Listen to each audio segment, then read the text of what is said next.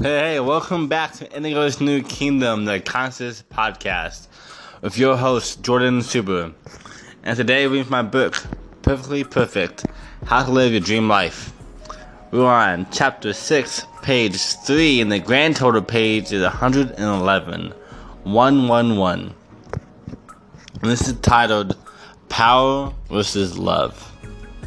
Throughout life, we hear the question, is it better to be loved or to be feared?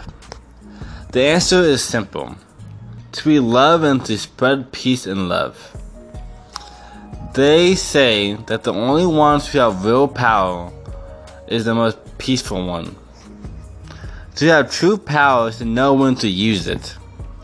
To use power for fear, revenge and hate, and not love and peace, will only bring more revenge, fear, hate, and without a chance of peace and love. When you give love and follow good morals, you will receive it in return. For karma never sleeps. When you see power as having the most love, is when you become the most powerful you possibly can be. This concept can be applied to more than hate, dislike, resentment, envy, and holding a grudge against someone. Let love outshine how you treat others. Treat people as you would like to be treated. And then here's one of my favorite quotes by Jimi Hendrix. When the power of love overcomes the love of power, the world will know peace. I'm going to say it one more time because it's such a great quote. When the power of love overcomes the power... When the power of love overcomes the love of power, the world will know peace. Jimi Hendrix. And this is, reiterate more on this subject is one of the best ways to even change people's minds who are giving you a bad time or having hate towards you is to show them more love. Two things will happen. You pretty much show that you're a good person and they will stop arguing with you. Or you will change their way and make them side with you. There have been so many times in my life, especially recently, where I've had people have some kind of hate mail or have some kind of agitation towards me. And instead of replying back the way more people would, or how they expected me to, I would simply respond with kindness, love, and peace.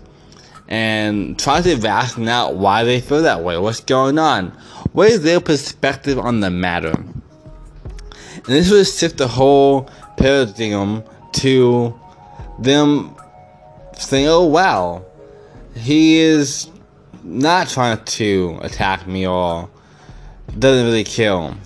At the end of the day, it all really comes down to we don't like something because we don't know about it, because we're confused. So we gotta seek to understand more than anything else.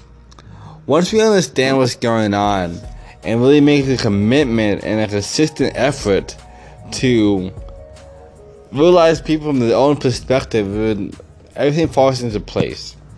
And they always say the best leaders are the ones who are apathetic to others. And if you don't get one thing out of this book, I want you to always keep that in mind. Is no matter what happens, love is the answer. It may be hard, but retaliating with hatred and pain and cruelty is going to bring more of it.